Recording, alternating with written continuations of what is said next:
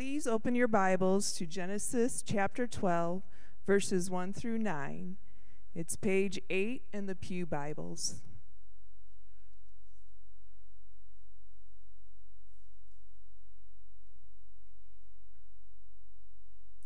Genesis 12, verses 1 through 9. Now the Lord said to Abram, "Go from your country and your kindred and your father's house to the land that I will show you. And I will make of you a great nation, and I will bless you and make your name great, so that you will be a blessing. I will bless those who bless you, and him who dishonors you I will curse. And in you all the families of the earth shall be blessed." So Abram went as the Lord had told him, and Lot went with him. Abram was 75 years old when he departed from Haran. And Abram took Sarai his wife, and Lot his brother's son, and all their possessions that they had gathered, and the people that they acquired in Haran. And they set out to go to the land of Canaan. When they came to the land of Canaan, Abram passed through the land to the place at Shechem, to the oak of Moreh. At that time, the Canaanites were in the land. Then the Lord appeared to Abram and said, "To your offspring I will give this land." So he built there an altar to the Lord, who had appeared to him. From there he moved to the hill country on the east of Bethel and pitched his tent, with Bethel on the west and Ai on the east. And there he built an altar to the Lord and called upon the name of the Lord. And Abram journeyed on, still going toward the Negeb. Amen.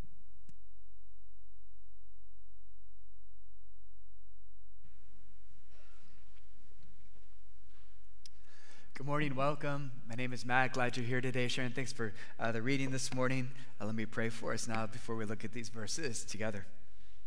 Gracious God, we know that you've caused all Scripture, your holy word, to be written for our understanding, for our learning, and we pause and pray right now that you would once again enable us to read and note and to learn and really take in inwardly so that we might be encouraged and supported by your word. We pray that you would enable us to take hold of these things, even if with the weakest of grips, that we would take hold of and that we would be helped and strengthened by faith so that we might hold everlastingly so to the joyful life that you've promised us in your Son and our Savior, Jesus Christ, in whose name we pray. Amen. How do you, as a Christian, make sense of life when there's a big gap between what you believe God has promised to you and what you're actually experiencing in life? Because perhaps there's been a particularly stretch of discouraging months for you. You've once again exemplified your commitment to Christian things, to doing things as God would have you as God would call you to do them. But in the end, you're not getting what you had hoped for and what you wanted out of life. And of course, there's perhaps this cruel irony that people that you have in your life who pay no attention to God, who live very irreligious lives, they seem to be living the good life. And it leaves you scratching your head saying, well, I don't get that one single bit. How do you, as a Christian person, make sense of life when there's a huge difference between what God has promised and what you see and feel in your own life? In many ways, that's what Abraham, the man of faith, is wrestling with in Genesis chapter 12. As we begin to read about this life-altering moment that he has with God, when God promises to do something almost indescribably good to him and through him. But then as you keep reading the story, you discover that this promise that God makes to him takes a long, long time before it actually comes to fruition. Actually, decades of time before he sees it finding fulfillment in his life. And in that decade of waiting and trying to make sense of it, Abram, he doesn't handle the tension very well. In fact, we're going to see that on more than one occasion, he puts his wife in grave danger. He nearly gets his own self killed. In other words, we see him exemplifying faith in God, but also being fickle and doubtful and foolish. And in that way, you're supposed to go, Oh, you mean he's a lot like me? Exactly. Perhaps you have these moments where you exemplify faith, and then the next thing you know, you falter. This is Abram. In fact, chapter 12 is really those two stories. It splits into two parts. This week, we'll look at verses 1 through 9, and you'll just see this way in which he, in a remarkable way, he exemplifies faith in God. And then next Sunday, you come back and you just see him making a mess of it because he's overcome by fears that undermine his faith, and he ends up causing great trouble. And in that way, this chapter in Abram's life, it shows us that there is sometimes a delay. And sometimes what God is doing in that delay is growing character. He's taking you through experiences that make you distinctively uncomfortable so that you won't double down in your own confidence, but you'll find yourself drawing near to God in dependence upon him. That is, in fact, what God is doing in Abram's life. He's promised to do something great through him, but in terms of where he is in faith and development, he's not ready for all of that to come upon him. And so there's a pause. And in that pause, God is growing and increasing faith. And what God does in Abram's life is what he may in fact be doing in yours and mine. The commentator, Ian Duguid, he puts it like this. The situation in which we find ourselves may very well be part of God's preparation for us for the task to which he will call us to at some point in the future. But it may be only as we look back that we will come to understand how it all works into God's plan for our lives. This line right here. In the meantime, we may simply have to cling to God, believing, though not fully understanding. Clinging to God, believing, yes, but not fully understanding. That is where Abram is in life. He's not yet seen the big picture. He's walking along the path of life by faith. And that is actually very much the part of what God is doing. He's using the means of uncertainty to increase faith and trust in him. Now, as we re-enter into the story of Abram's life, our narrator just propels us to probably the most important moment that Abram has ever had in his life in verses 1 through 9. God appears to him, and he extends to him this invitation in which he says, if you'll trust me, I'm going to bless you and use you to bless other people. I think it's worth giving just these first couple of verses one more read for us in chapter 12. Give them a listen. It says this. Now the Lord said to Abram, go from your country and your kindred and your father's house to the land that I will show you. And I will make you a great nation, and I will bless you and make your name great so that you will be a blessing. I will bless those who bless you, and him who dishonors you I will curse. And in you all the families of the earth will be blessed. So Abram went, as the Lord had told him, and Lot went with him. Abram was 75 years old when he departed from Haran. Just brings us to this big idea this morning. In response to this invitation from God, we see how Abram exemplifies faith. He's a great example to us in these things, in the way that he exemplifies faith. Now, by way of just a couple initial observations to the story, here I think are a couple of things that stand out by way of interest. First of all, we have no idea how all of this transpires. The narrator just simply says, now the Lord said to Abram. He doesn't have some special connection to God. You'll recall at this point, Abram doesn't even know the one true and living God. He is not a worshiper of the monotheist type of the Lord. He's a worshiper of many gods. If you wanted to put it in contemporary terms, if he drove a Ford pickup truck, he wouldn't have a little Christian fish, an ichthus on the back of things. He would have a coexist or a tolerance bumper sticker. This is where Abraham is in terms of spiritual things. He is a worshiper of many gods. And that's what makes it so startling that the one true God appears to him and says, I'm going to do something good through you, but not because you're a particularly good person. Another matter of interest in this encounter is that you actually have no idea what Abram is thinking. I don't know if you caught that, but if you look through those first 10 verses, there's no inner dialogue that our narrator lets us in on. We don't find out how Abram has like a processing conversation with his wife. It all falls into the background. Because what our narrator wants us to see, I think most clearly, is that what we conclude about Abraham is by way of what he does. He hears from God, and he does what God directs him to do. Now, I think surely at some point, Sarai must have said, "What in the world are we doing?" And he sort of clued her in on the conversation. "You're not going to believe this moment that I had, quote, with the Lord today." But for now, all of that is kept from us. We actually see the stirrings of faith in Abram by way of what he does. Faith leads to action. It leads to activity. It's an outcome of faith.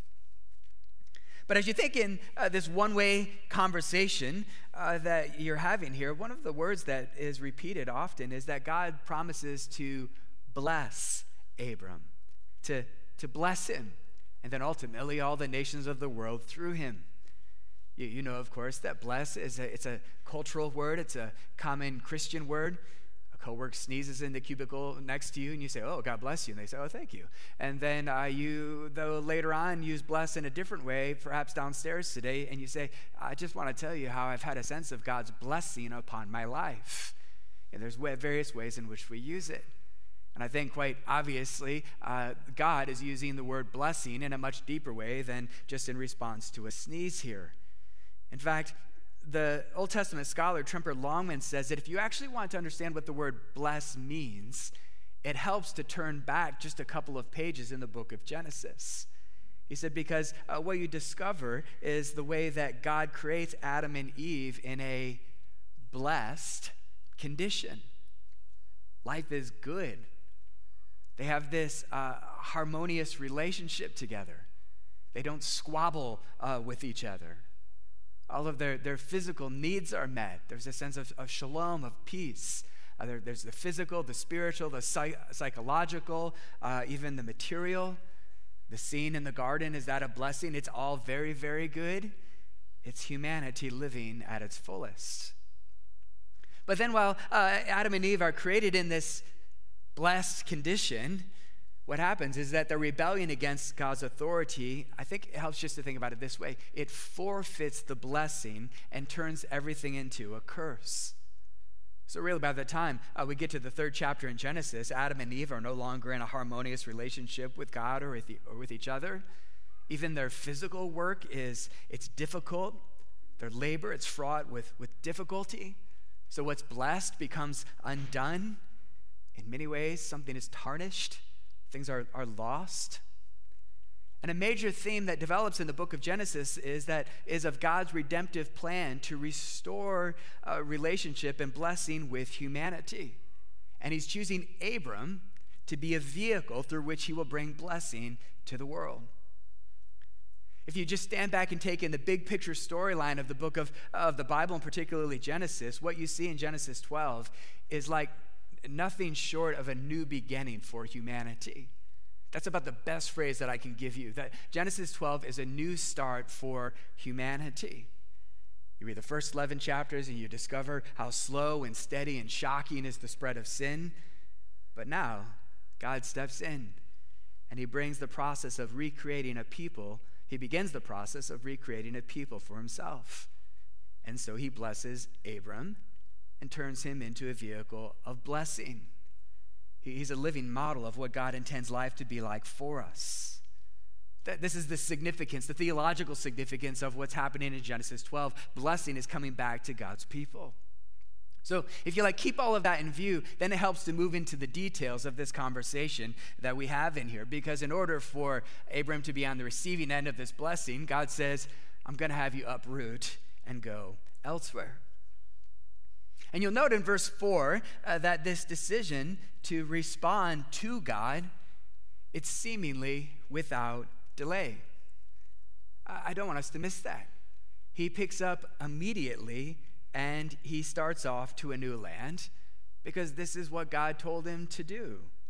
He doesn't hem and haw. Well, I know God said this, but maybe I'll have a coffee first and then I'll do that and check my email. No, it was super clear for him. And in that way, it's a really clear example to you and me. He responds immediately to what God has called him to do. And his response is that of obedience. Delayed obedience would have been a version of disobedience. And so he's going to have none of that. He's very instructive to us. He obeys what God tells him to do. Another important detail is tucked into verse 5 as our narrator informs us of the people who are who are with Abram in this great cross-country adventure. So I have Sarai, his brother's son, Lot. This is foreshadowing on the part of our narrator, the characters who are going to play an important part. And they've got just a tremendous gathering of possessions and people that they've acquired in Haran. In other words, I don't think we're to picture Abram as a lonely nomad. We're to think of him really more as like a powerful sheik who lives in the Middle East. Later on, in a moment of conflict, he's able to marshal 318 soldiers from his own people. He's powerful, well-to-do, and taking this 400-mile journey from Haran to Canaan, sheep and goats, dangerous, and all the rest. A difficult journey because sometimes obedience is difficult. Not to mention, of course, the fact that Abram's no spring chicken. He's 75 years old. You go, well, didn't people live to 1,000,000 years old in the Old Testament? Well, yeah, they lived longer, but I think still 75 is getting on in things. And it's just this subtle reminder to us that we're never too old for God to do big things through us. Never too old for God to do big things through us. So there he is. He's got his map in hand, getting his bearings. I know I'm supposed to go south to Shechem. There's the rising of the sun. Sarah, I promise I'm not lost, at least not yet. Are you doing okay? Okay, let's get going on the road again. Just can't wait to get on the road again. You know, I'm sure he was the first singer of these things, a 400-mile journey. So they go and then they make a pit stop in a place called Shechem, which is like a place with a national religious monument of sorts called the Oaks of Morah. It's where there was a shrine that the Canaanites put up to worship their pagan gods. It happens in passing, but it's very significant because as they arrive, their narrator just adds ominously, at that time, the land that God promised to Abraham was full of residents from the Canaanites. So if you were reading this thing with a soundtrack, they roll in at that time, the Canaanites were in the land. I think you then hear the music, dun, dun, dun, because our narrator is going, are you ready for this one? The land in which the Lord is leading Abram is occupied by Canaanites. Again, so obedience might be fraught with challenge and difficulty. Yeah. Here are these descendants of Canaan whom Noah had cursed. So this land is promised to Abram, but someone else is tented up on the space. Again, we don't know about the attitudes of the Canaanites at this time as Abram is wandering around, but I think we can reasonably assume that they weren't too enthusiastic about this new man on the block who thinks he has a special corner on the homeland. You feel it even more because modern history makes it easy to visualize the situation when you understand that ancient Shechem is now located on the disputed West Bank, where there's great tension in our world right now, as there's been in the past. It gets pretty real. Abram crossing the border and going, oh dear, Lord, how are you going to make all of this happen? Again, it's subtlety in the narrative, but this foreboding sense of dun, dun, dun. And then we're simply told the Lord appeared again to Abram. You mean he's having a bit of emotional anxiety and God in his kindness shows up to him to give him a word of comfort? I think that's what happened.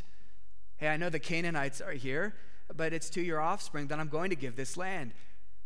Don't be afraid. I have got this figured out.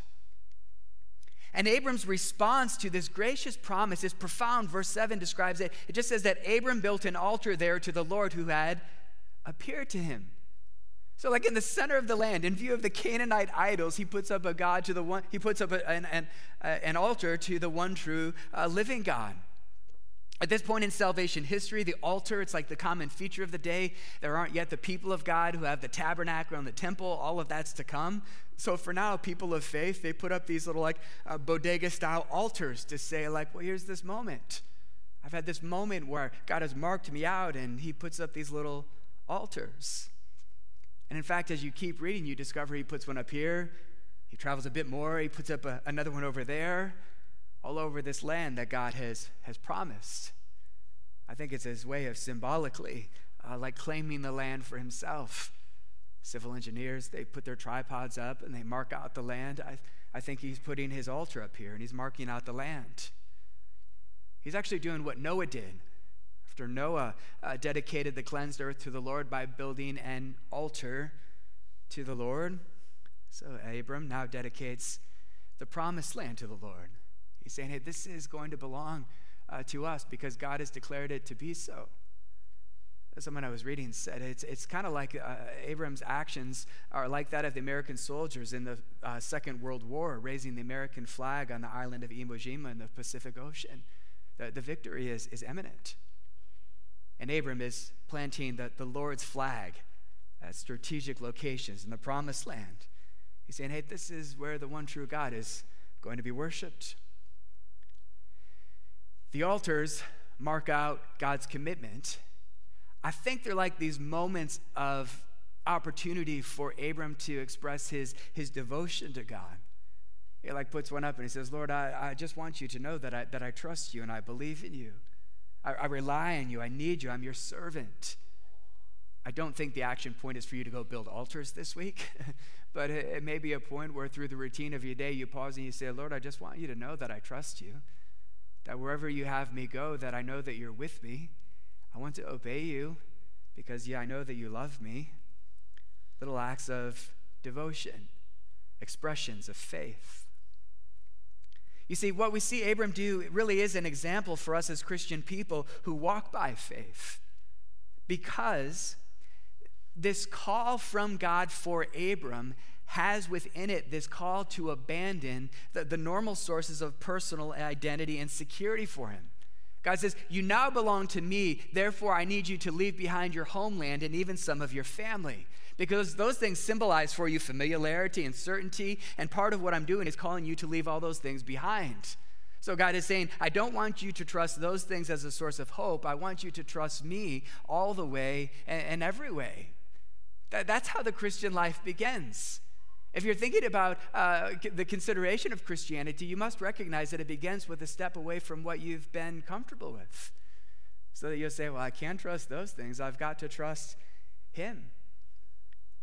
You'll note here that there are no obligations placed on Abram to maintain these promises from God.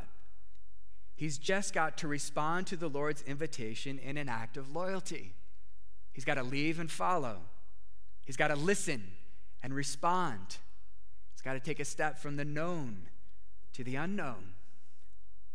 God is essentially saying to him, Abram, I'm going to do something wonderful that will change your life, but you've got to leave behind all that you've trusted in the past. I promise it'll be worth it, but will you trust me? Again, I say that's how you begin the Christian life, but there are often moments in the Christian life where you revisit this all over again. You go, you are Lord of my life, right? Are there things that I must put some distance between me? One author I was reading, he put Abram's situation like this. Having heard from God, he abandoned his lifelong home, denied his culture, disconnected from his family, left his friends, sacrificed his real estate earnings, and threw away any future he may have planned or hoped for. The call of faith, the call to follow God in faith, it's radical. It's a step away from the old to something new. It's a step to something exclusive. If you know your New Testament, you'll go, you mean kind of like what Jesus said that one time that completely undid people? Yeah. When he said, if anyone comes to me and does not hate father and mother, wife and children, brothers and sisters, yes, even their own life, such a person cannot be my disciple. Jesus wants you to hate your family and hate your life? What's that all about? After all, Jesus seems to have affection for his own mom, so what's he getting on about here? Well, of course, you know that his point is that his followers must put him first and not their family. The call to follow Jesus means that you put him first and not any other relationship in your life as first. It's not an excuse to neglect family responsibilities or duties, but it is a clear matter of priority. Jesus is saying, I'm to be number one in your life, and everything and everyone else is to fall into place under me and behind me. I'm not going to have it in any other way, and you're going to be miserable if you try to go about it in any other way. It's a radical call. So let me link up the stories like this. Let's link up what God says to Abram and Jesus says to his disciples with this question right here. Christian person maybe especially. If God were to have you leave your comfort zone right now to take on the challenge of the unfamiliar, are you prepared to respond and go? Maybe the question is so timely for you because for the past few months, you've had this stirring that God may be opening up a new chapter of life for you. It may be something radical to be a Christian worker, to be a Christian missionary. The question you have to be able to ask and answer is, are you open to his uprooting of you? Or he may not uproot you, but he just may move you out of your comfort zone. Maybe he's actually focusing your eyes on the things that are more near to you. You've just had this niggling sense like, I think I'm supposed to. If so, do you trust the Lord's character enough to obey him without having all of the details worked out? I wish I could give you a better answer than this, but this is the best I can give you. Every choice to follow God's leading involves uncertainty. Every choice to follow God's leading involves uncertainty. You are not going to have all of the answers. But are you able to quiet yourself down, to settle down your fears, for your desires to fall into place because you know that you can trust him, because you know that he's good?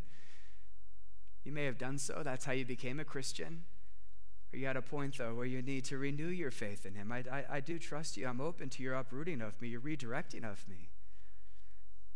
Friends, no matter what our ages, our life situation may be, in one sense, there isn't a complete mystery about what it means to walk with God by faith. Jesus says, here's what my people are to do.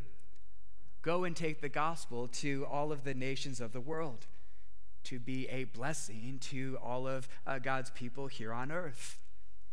And in that way, we, like Abram, are to hear God's directive to contextualize it, to be God's people in your schools this week, in your places of employment, to walk into certain relationship contexts with the intent of, like, how can I bring God's blessing to the people who are here? To a passage like this says, hey, we're to live for Jesus and talk about Jesus in coffee shops and in the bakeries that we spend time in.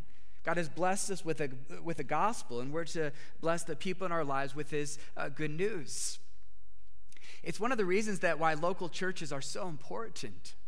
And even what's happening to us in ways that we don't yet fully recognize right now, because these are times and places for us to gather so that we might be blessed by God's word, by God's meal, even by the company of God's people.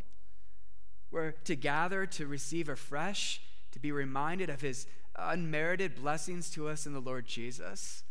And then we're to scatter, to take his blessing to others, to be good people, to do good toward other people.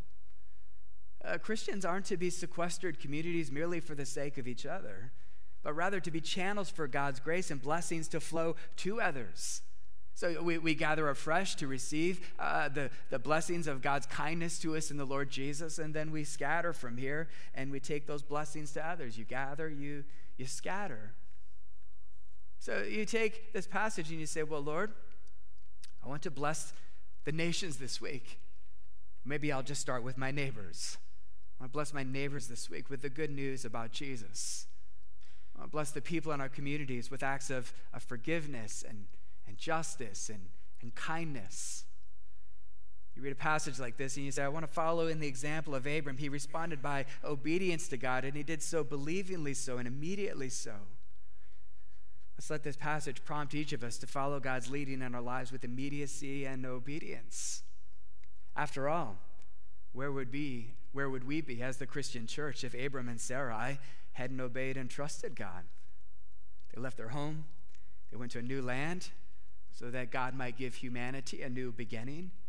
And because of their obedient faith, Abraham and Sarah ultimately gave to the world the Jewish nation, the scriptures, and of course our Savior, the Lord Jesus. One of my study Bibles puts it like this: in the fullness of time, the world would see the true and ultimate son of Abraham enter human history, bringing decisive clarity to what it means to call on the name of the Lord, namely, to repent and turn to faith in Jesus Christ.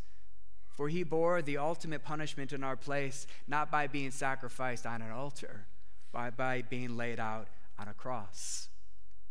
Which is to say, what's promised to Abram finds particular expression in Israel, but then ongoing fulfillment through God's people in the church, because in even greater ways, Jesus fulfills what is promised to Abram. It's through Jesus that God's blessing comes to the whole world. You remember how Abram, he puts up these little altars, claiming the land in fulfillment of the promise of God for generations to come. Well, in that way, Abram prefigures his descendant, Jesus Christ, who worked to reclaim the whole world for the kingdom of God through his cross. For God so loved the world that he gave his only Son. Jesus died to atone for the sins of the whole world. He rose again to spread the kingdom of God from sea to sea. So it's through the gospel that God blesses us that we might be a blessing to others. And his great concern is that the whole world might be blessed. Christian church, this is the mission that once again comes to us today. God called Abram and Sarah and later Israel to redeem Canaan for his kingdom. So Christ calls his church to reclaim all nations of the kingdom of God for himself, to make the gospel known. Because one day, in a day yet to come, the earth is going to be restored, and it's going to be restored back to a place like paradise, like the garden, but it's not going to be a garden. It's going to be a city in which God's people dwell, in which we have fulfilled and flourishing lives. We have meaningful work that we'll do in God's creation. We'll enjoy wonderful relationships with each other. And above all, we will have we'll have close fellowship with God himself. Because in the future day, in the new creation, what was lost in the garden is going to get put back together in the new Jerusalem, which will be the restored earth and God's gift to his people. And then at that place, we will discover the depths of blessing. We will discover what it means to be God's people in his place, joyfully living under his blessed rule.